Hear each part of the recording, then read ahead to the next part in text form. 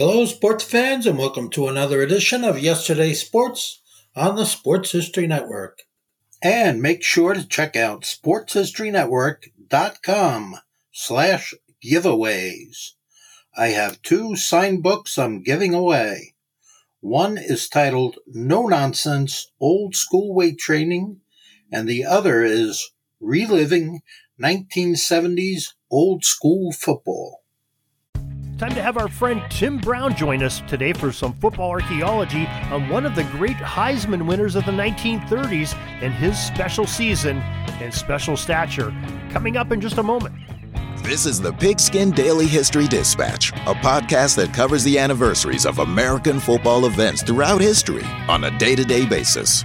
Your host, Darren Hayes, is podcasting from America's North Shore to bring you the memories of the gridiron, one day at a time. So as we come out of the tunnel of the Sports History Network, let's take the field and go no huddle through the portal of positive gridiron history with pigskindispatch.com. This podcast is part of the Sports History Network, your headquarters for the yesteryear of your favorite sport. You can learn more at sportshistorynetwork.com. Hello, my football friends. This is Darren Hayes of pigskindispatch.com. Welcome once again to the Pig Pen, your portal to positive football history. And as we try to do every Tuesday, we like to go on a little archaeological expedition. And we go to the man that has the website, Football Archaeology, Timothy Brown. Tim, welcome back to the Pig Pen. Hey, Darren. Thank you. Appreciate having me again. Looking forward to digging into a few things tonight. Digging is right. We were, interested. We were talking about this before we came on about one of your tidbits. Some of these, they're all stimulating, but some really catch my eye, and love to hear a little bit more on. And this one came from later in October, and it's called "Standing Tall for the Heisman" on October 23rd on footballarchaeology.com. I was hoping maybe you could say a few words about that subject matter. Yeah, happy to. So the Standing Tall is, it's basically about a guy named Davy O'Brien, who was a Heisman Trophy winner in 1938. But he was 5'7". And, so we all know, we all went to high school or grade school or whatever, with some guy who was too short, but he was a heck of an athlete. And, just the guy was a stud, but eventually he kind of met his limits athletically, in terms of competing against, bigger players. And even in high school, a lot of guys that size can get away with things. And here and there, we've got an NBA or an NFL player who does it. But back then, it was a little bit more common, And so Davy O'Brien was, like I said, he was 5'7", grew up in Dallas, and he succeeded Sammy Baugh as the quarterback or the center of the Dutch Myers TCU spread offense. So, we like to think the spread is this brand new shiny thing that all these smart, modern people created, but back in the 30s, in the late 30s, Dutch Myers was running offense that had two basic formations. One had a single back, the double wing, and two double split ends. So just think about that. A single back, double wings, and two split ends, right? So that looks like a lot of people's spreads nowadays. He also ran, he didn't call it this, but he ran an empty formation with trips on one side and a wing and split on the other. So, and he ran the ball out of his offense a lot. So this ran it especially out of the one back formation.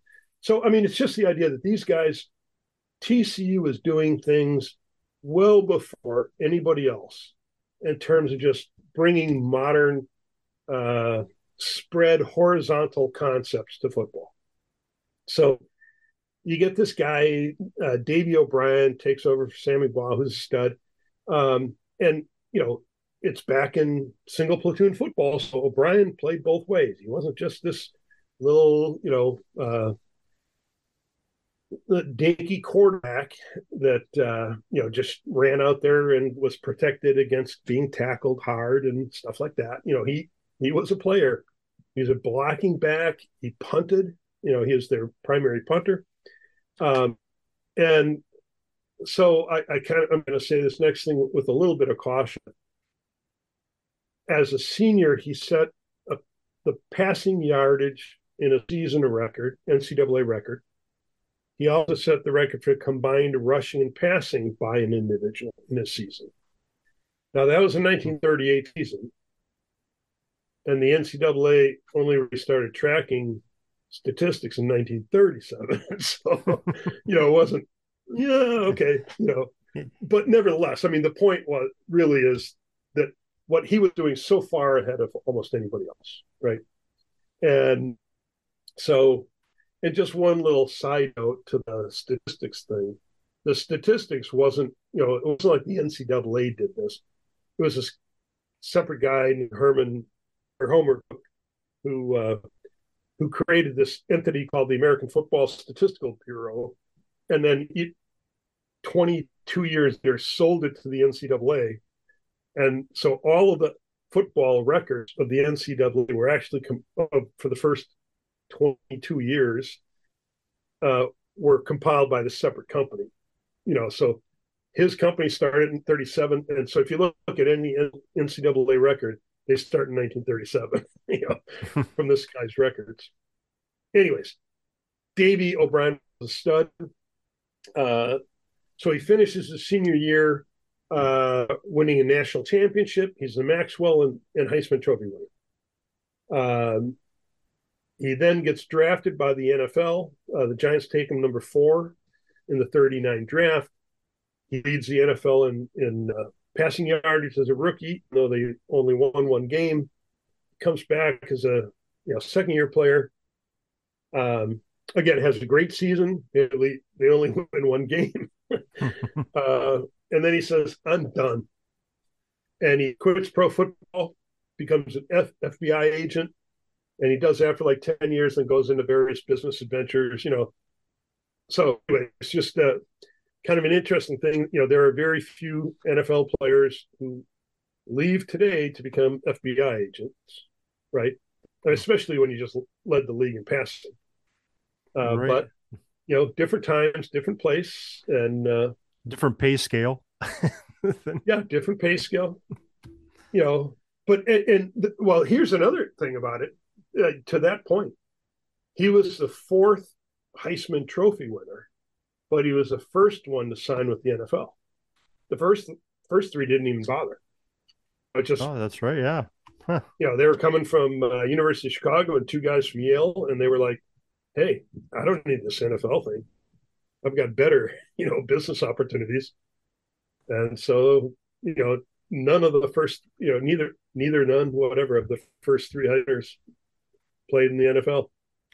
Yeah, you really have to go back and really admire people that played professional football, especially those first 5 or 6 decades, because they really did it for the love of the game and the love of the competition.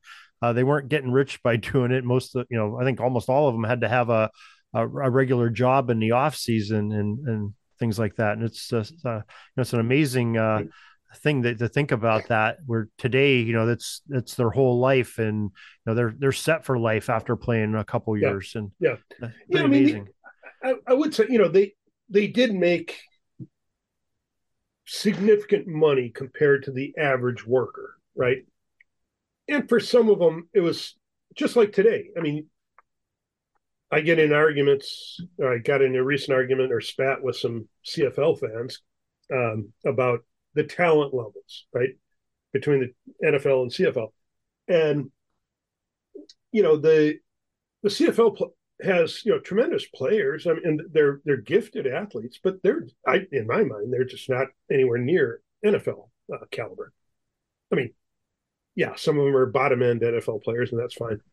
But the point is that even in the CFL, they can make more money playing as a 24, 25-year-old young man in the CFL compared to getting out of school and whatever, becoming an underwriter or, whatever it is you do when you leave school, right?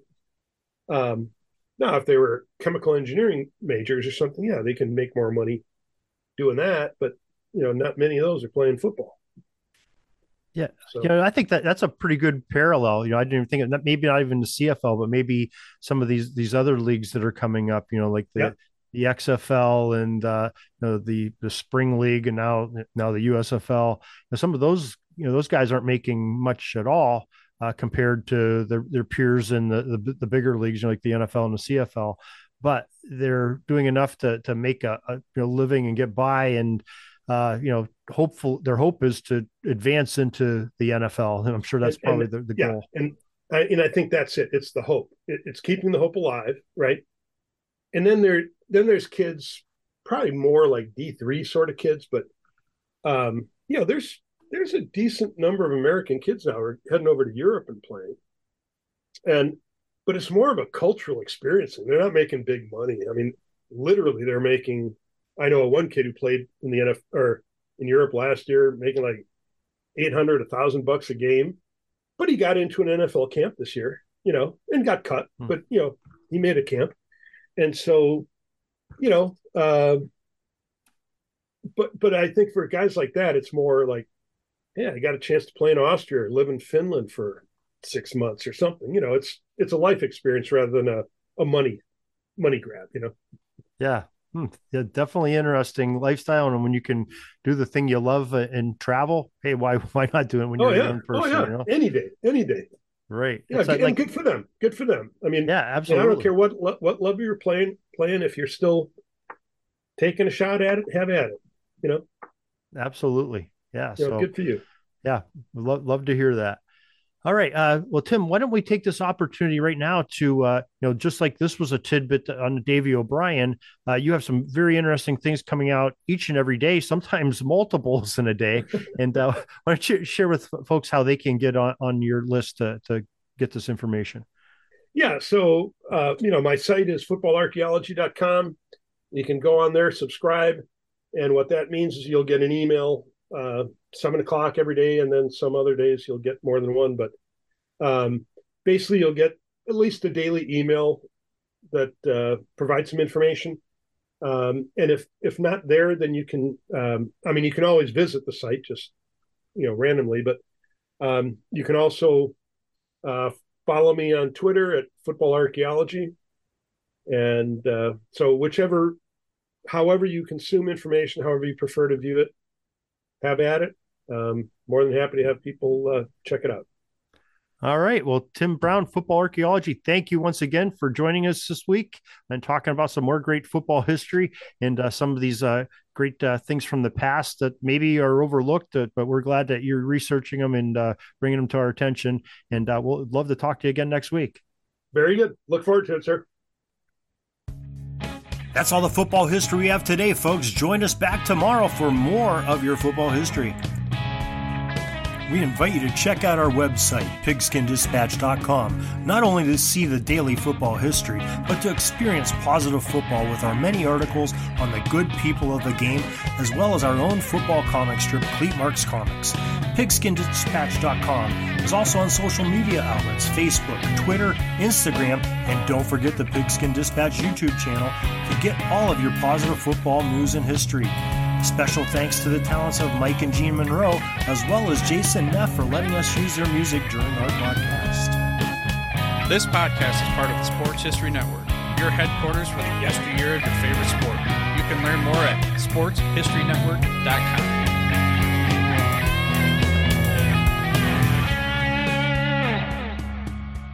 Hey there, sports history fan. This is Arnie Chapman, aka the Football History Dude, and I wanted to thank you for stopping by to listen to another episode here on the Sports History Network. Our podcasters are passionate about uncovering and sharing sports stories from yesteryear. And if you didn't know it already, we have over 30 shows across the network covering all sorts of sports history topics. In fact, here's a glimpse into one of our awesome podcasts here on the network. Each week, the official Football Learning Academy podcast will take you deep into the history of pro football through interviews with players, coaches, or administrators in the NFL, as well as interviews with Pro Football Hall of Fame selectors, authors, and historians. You'll learn how the game evolved and important moments that shaped the sport into what it is today. And don't miss the Pro Football History Nugget of the Week. Listen to the official Football Learning Academy podcast on the Sports History Network. How about that? I bet you're super hyped to go listen to that new podcast, right? Well, to learn about this show and all the other podcasts on the network, head over to sportshistorynetwork.com/podcast. Again, that's sportshistorynetwork.com/podcast. Head over there today to find your next favorite sports history podcast.